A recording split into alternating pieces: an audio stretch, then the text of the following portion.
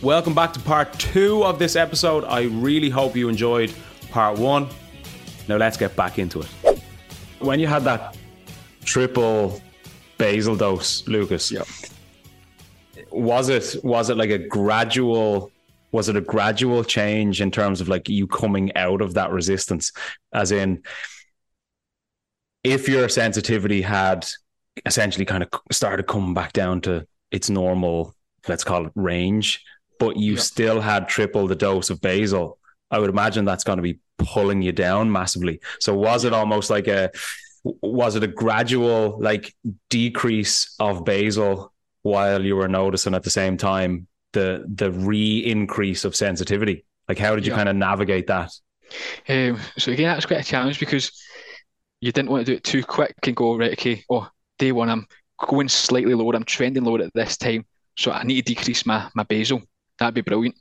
Oh, wait a minute, next day I'm high, so it's like, right, decrease slowly. Right, is there now a trend happening?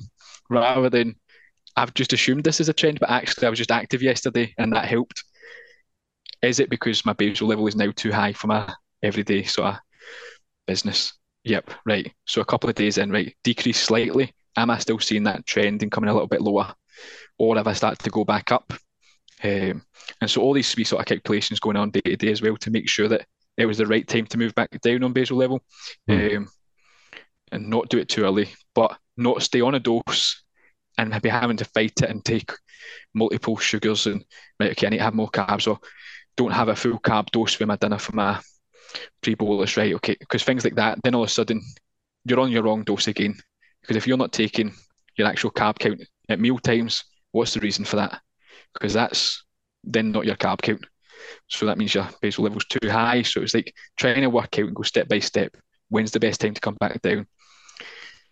Things like that, just slowly. Right, okay, that's the sensitivity increasing. Right, okay, I'm in range a bit better across these 3 days across this week. Right, okay, when am I seeing that I'm going high? Is it in the morning? Is it at night? Is it around meal times? Because if it's meal times, it could be my pre-bolus that's changed, or it could be higher carbs at that meal. So that's not my basal level, that's my food and my Nova Rapid. So it's wee bits like that you're trying to work out and see the trends as well. It's like you're re-diagnosed again. Yep, aye, it really was. Except even more unpredictable because things change and have changed almost on a daily basis. Yep. Like for the most part, when you're initially diagnosed, things are kind of consistent. I know the whole thing is brand new to you, but generally your day-to-day is probably quite consistent. Whereas with this, it sounds as though, Lucas, things were quite literally changing day-to-day, hour-to-hour. So it was almost impossible for you to actually spot a reliable trend or pattern to make any adjustment towards. Yep. Because then it was like you're decreasing your prednisolone. So then that should be bringing your blood sugars down slightly and increasing your sensitivity. But then you're taking adalimumab every fortnight. So you've just decreased one of the things that's bringing you high, but then you're taking a dose of one of the things that's going to take you higher again, right? So when do you adjust your insulin, knowing that it should be going down, but this might be now going up? Is it the right time to do it? What trend have I seen prior to this dose? All them wee bits were just relentlessly getting checked for weeks on end to try and find any sort of pattern that was coming up. Was this something that you kind of got any help with? Because I would imagine, obviously, the nurses or doctors that were helping you with the issues relating to Crohn's, they're probably not as well versed in diabetes as you are potentially. Was this kind of like was this you trying to kind of figure out these patterns or trends, or were you getting outside help from anybody? This was very much me on my behalf. My endo team's brilliant. Got a lot of respect for them, but they're always like, you know what you're doing. You've got more understanding most of our patients, so we'll leave you to it.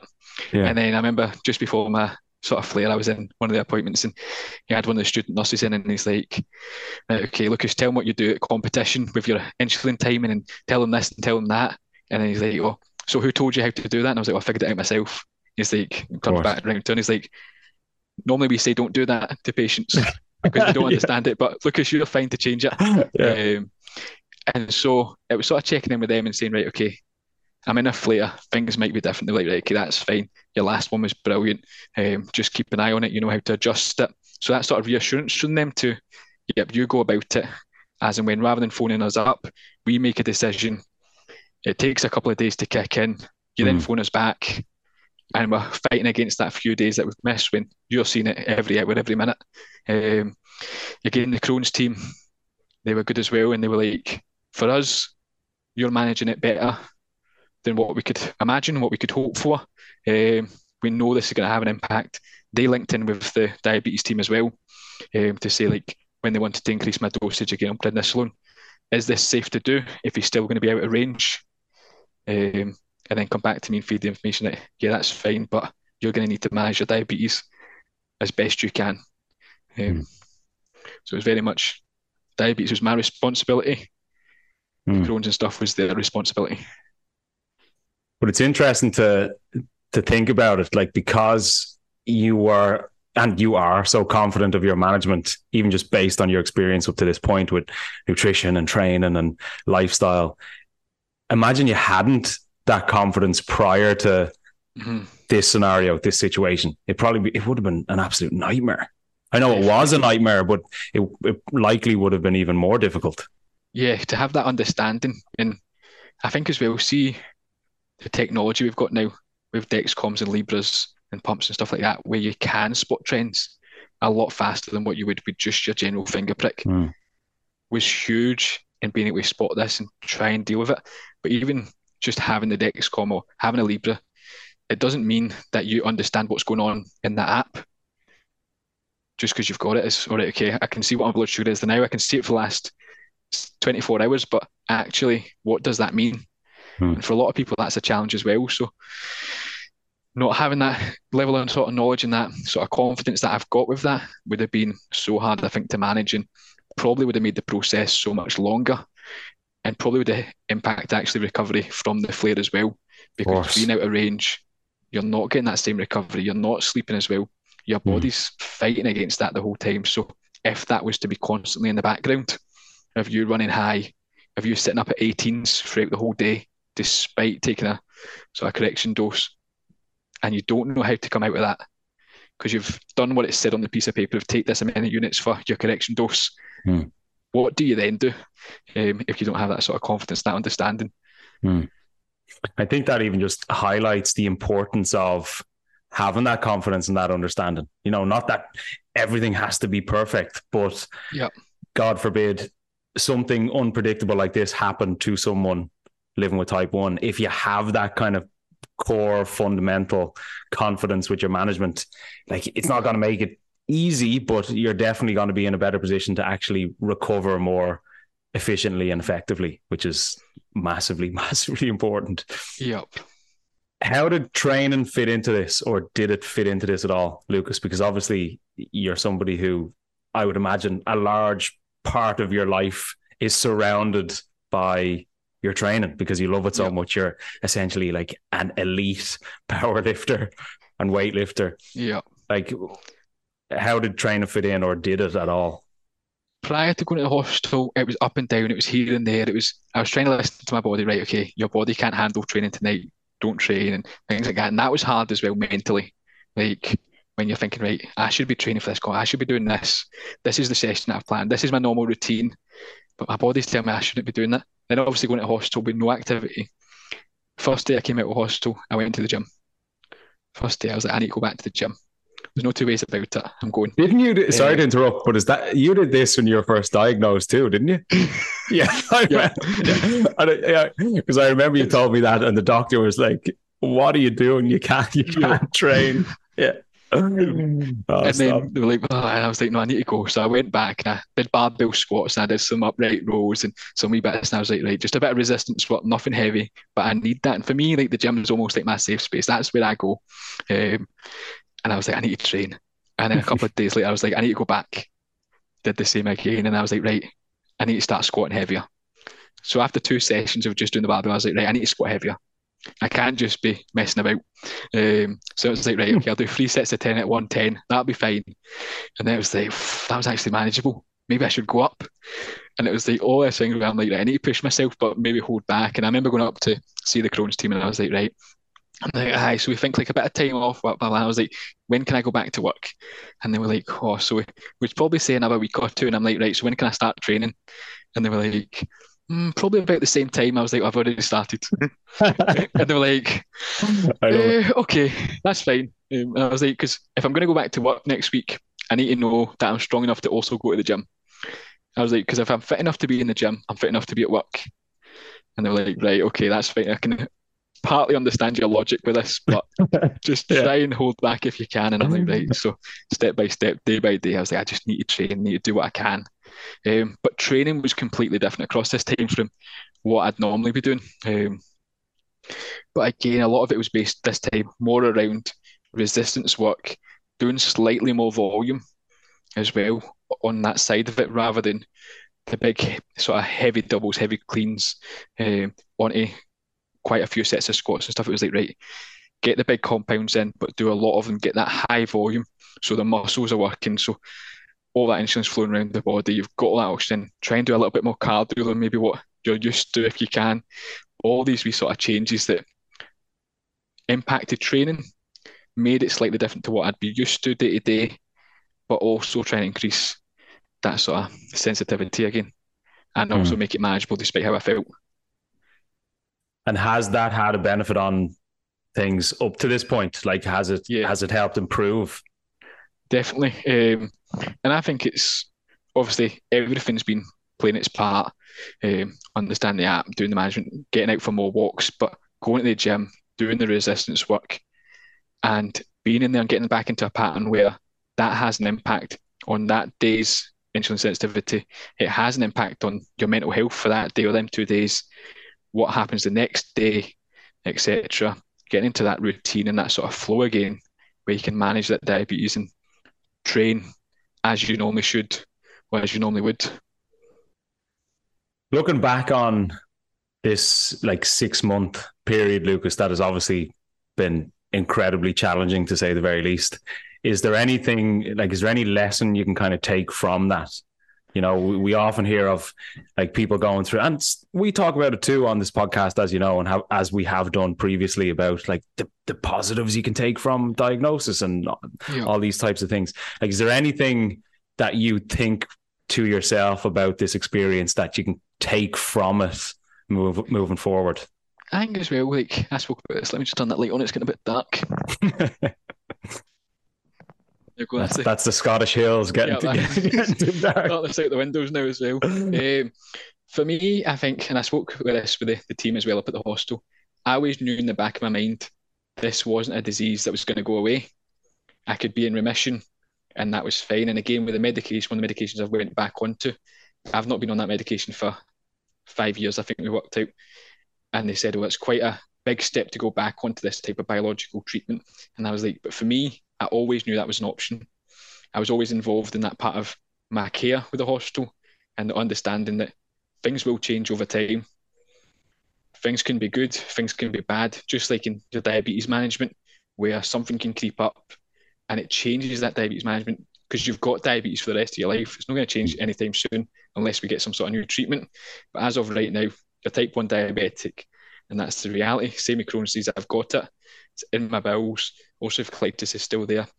But for times, it's not going to be any impact on my day-to-day life. But when it is, it will have a huge impact. So being prepared and having that understanding, I think, was helpful.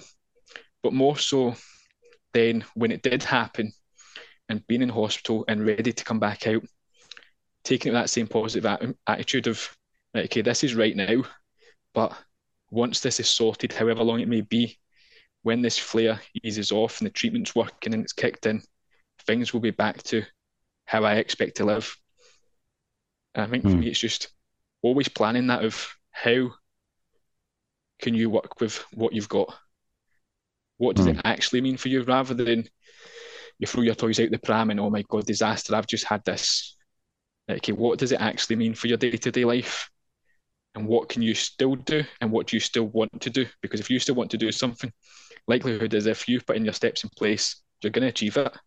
But if you say, well, I wanted to achieve that 5K, but I've just got this and that's it. I'm never going to be able to run again. Is that reality, or is it just you've tore your hamstring? You're going to need a bit of time to recover and build back up to doing your running. And it's sort of not trying to catastrophize. I think that's a Mm. huge thing that this teaches you. You just can't catastrophize it because it's not going to make any difference at the time.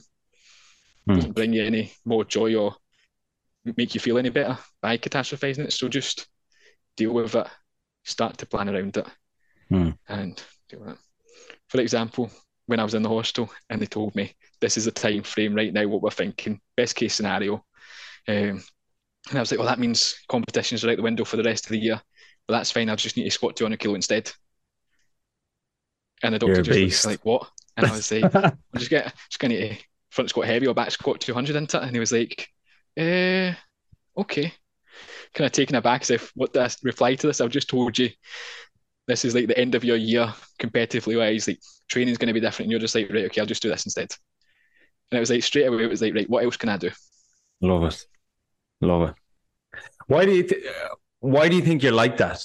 I'm see because I'm fascinated by that kind of mindset that somebody has for whatever reason. Is it Yeah. something that's almost innately in you? Is it something that you develop? Like, why do you feel that was your response as opposed to use your term, throwing your toys out of the pram and kind of being upset by it?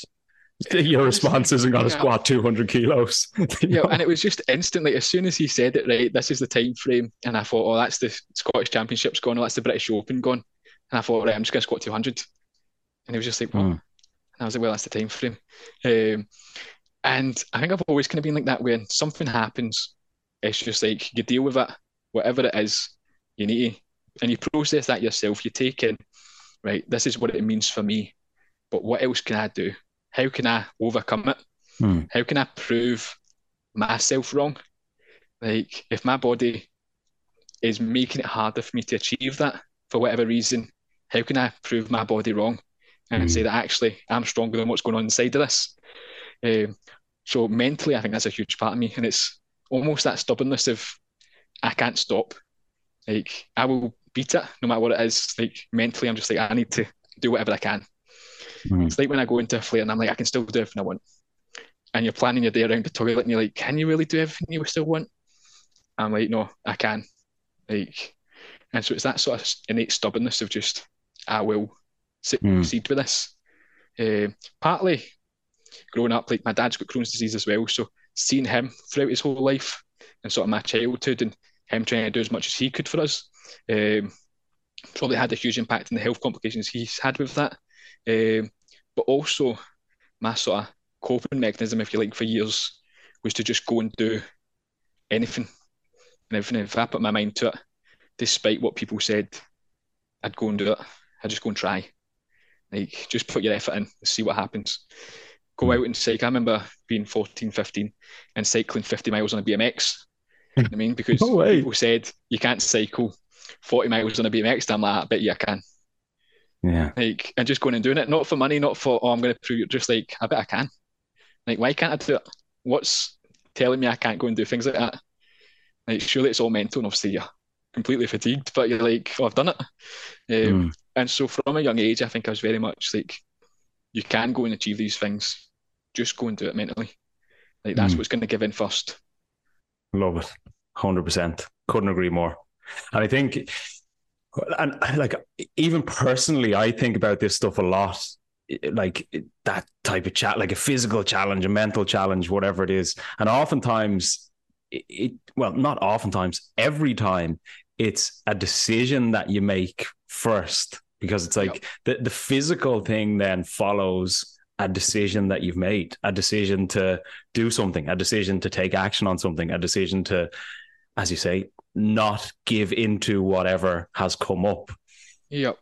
And like you say, that decision, I always think about like 3 decisions in life, like can change everything, because each decision you make has another decision leading on to it. And whether or not you've realised that at the time, and that could be from your personal life, from a relationship, to something physical in the gym, to something with your health and taking steps to get a personal trainer, right? So what was the first step? Because that wasn't the first decision you made.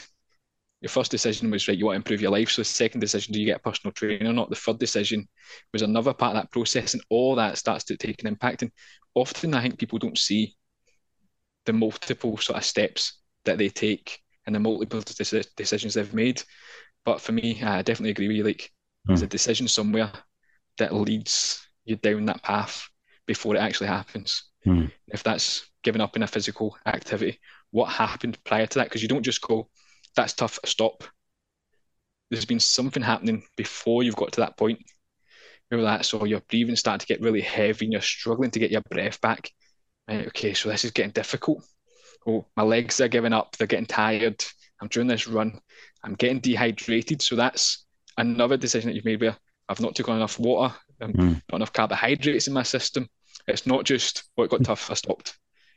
When did it stop? Because you carried on at some point through a bit of pain to get there. So how bad did it get? And why did it get to that point? And I think that's a huge thing, even with diabetes management, is what decisions can you take to make it a better process? 100%. What we were actually talking about this earlier in the week, Lucas, about how, like, specifically when, and you can relate this to all areas of your life too, but specifically in relation to your diabetes, like, you are the biggest asset in terms of the action that you take, the decisions that you make, the things that you decide to do or not decide to do. And that's the flip side of it as well. We're talking about making a decision, but oftentimes not making a decision is also still making a decision without you even realizing it. So if I decide to not do something about whatever's going on, if I decide to not take action on the thing that I'm struggling with, whatever that is, that essentially is still a decision, but it's just not as obvious of a decision. Does that make sense? No, definitely.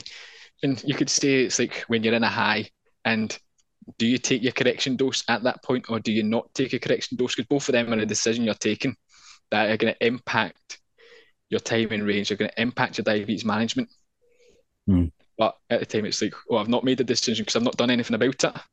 But actually, you've made that decision not to treat that high or that low at that point. So what does that mean for the rest of the day, and what decisions do you now need to make, or for the rest of that week or the rest of that month? Or like listening to your diabetes team at the hospital and stuff, and do you listen to them or do you not listen to them? Do you take it on board? Do you put them steps in place, or do you wait and see? Do you be proactive and take steps yourself prior to your next appointment, or do you just say, oh, my next appointment's in 3 months' time, I'll not change anything until I speak to them? Or just put a step in place and go, actually, that decision could work and I could get better by the time I go and see the hospital again, or I could put another step in place, make another decision, and that will have a better impact, or maybe not. Maybe not every decision does work out right. Exactly. But knowing that as well and going, right, okay, I made that decision, I now need to face that consequence as well.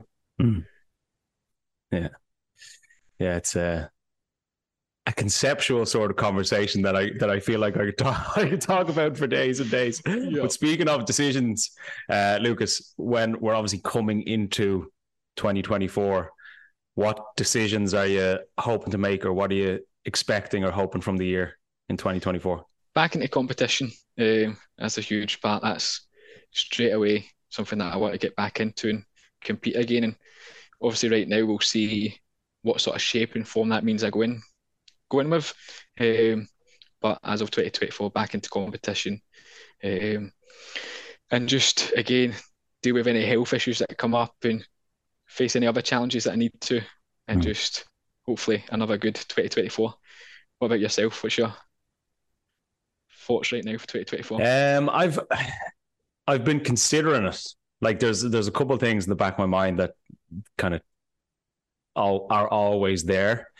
But coming into the new year, I'm never a big person for like massive New Year's resolutions. But I always like to, because it's a good time of year, I always like to try and find some time to like really think about it and really consider it, because oftentimes, and even just from my own perspective, sometimes you can kind of get stuck in the daily weeds of like doing this. And it's almost like you don't actually have specific time to set aside to really consciously think about what you want or what you expect for the year. So I can't really give you an in-depth answer just yet because it is today, the 1st of December. Yeah. And over the next 2-3-ish weeks, I'm really going to consciously like set time aside to just Yeah. be in silence essentially and just think about what I want from the year. But I'll definitely get back to you. Okay. I look forward to it. Even just a quick one. It's obviously in relation to you, but I had a friend recently who had like a bit of a health scare similar to you when we had our first conversation on the podcast. And I told him to listen to your podcast because it was a similar type of, scenario, similar type of circumstance. And it went about 3 or 4 weeks for him to officially get tests and results. And I was like, listen to this podcast because it sounds like what you're going through. Now, thankfully, nothing too serious. Yep. But he listened to the podcast and he was like, I really needed that podcast because what you spoke about, and I'm going to tell him to listen to this podcast too, but what you had spoke about and your mindset and your kind of mental frame around dealing with the whole challenge was massively beneficial to him. So he gives his thanks. And the way I think you had said it in the last episode, but it's almost like that type of time frame where you're like you're waiting for test results, you're catastrophizing, as you say yourself. It is like mental warfare because you're automatically thinking the absolute worst case scenario, and it just consumes your mind, consumes your energy. That's draining, and you do it naturally, but then the hospital, so adding to that, so they say we're testing for X, Y, and maybe this, but it only impacts so and so, and you're like, oh my God, I didn't even know that was an option. Yeah, I never even considered that. And it's like if you go for like a routine checkup or test and you say, these are all the side effects, this is what might happen, or you might die. Yeah. But then if you get used to that and you're like, right, okay, so there's always going to be a risk, but no matter what you do. So whatever happens will happen. And it's a cliche to say it, but what will be, isn't it? And you just need to deal with it once it comes up, because worrying about it and going, oh, I might have this, or this might happen, or it's not going to help when it actually comes up. It's just going to make you more stressed. You're going to internalize all that. You're going to feel dreadful, and you're just going to be making yourself mentally in a much worse place that could impact your physical health in other ways as well that you aren't even getting tested for. So it's like, I try and take everything with a pinch of salt and just be dealing with it as it comes up. But it's hard to do. It's easy to say, harder to do. Much easier to say. It's like a very, I suppose, a very simplified example, or a different example of that, not as extreme. It's like when you say to yourself, oh, I'm not going to react emotionally to my blood sugar. Like it's so easy to say that when your blood sugar's in range, but if you've carb counted, you've taken your insulin, you've pre-bolused, whatever, and then you still spike up to 15, 16, 17, like it's not as easy to say, oh, I'm going to react in a positive way. But ironically, that's the only time that it actually matters, because that thought process is irrelevant when you're in range. It's only relevant and it's only beneficial when you're actually like being tested in the moment.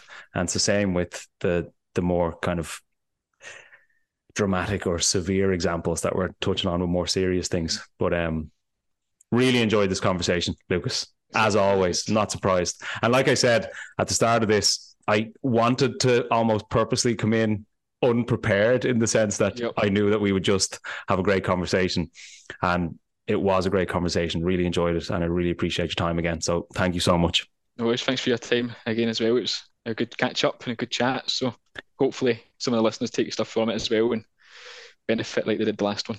Absolutely. And let's hope we'll do round 3, right? Let's make sure the health is even in a better place at that stage. So I look forward to that, Lucas. All right. But in the meantime, Happy New Year, Happy Christmas, and I'll speak to you soon. And to you as well. All the best. Take it easy. Another massive thank you to today's guest. And if you haven't already, be sure to check out their social channels and links that we've included in the episode description. If you enjoy the podcast, which I'm guessing you do because you listen, be sure to rate, subscribe, and share. It really, really helps the podcast get heard by more people when you rate, when you subscribe, and when you share. If you feel that you've been able to benefit from it so far, likely someone else would be too. If you have any questions or stories for myself and Graham, please do not hesitate to reach out. We absolutely love getting in the email stories and questions. You can do this through theinsalonepodcast@gmail.com. And if you would like to learn more from me, stay connected, or even work with me and other people living with type 1 diabetes who want to be fitter, healthier, and happier within my Type 1% Better online program, you can message me directly through Instagram, or you can fill out an application form through the link in the podcast description. And as always, another massive thank you to you for your time and your ears. We greatly appreciate you showing up each week, time after time, ready to gain knowledge and confidence around your diabetes management. So until next week, have a good day, have a good week, look after those blood sugars, and I'll chat to you soon. Take it easy.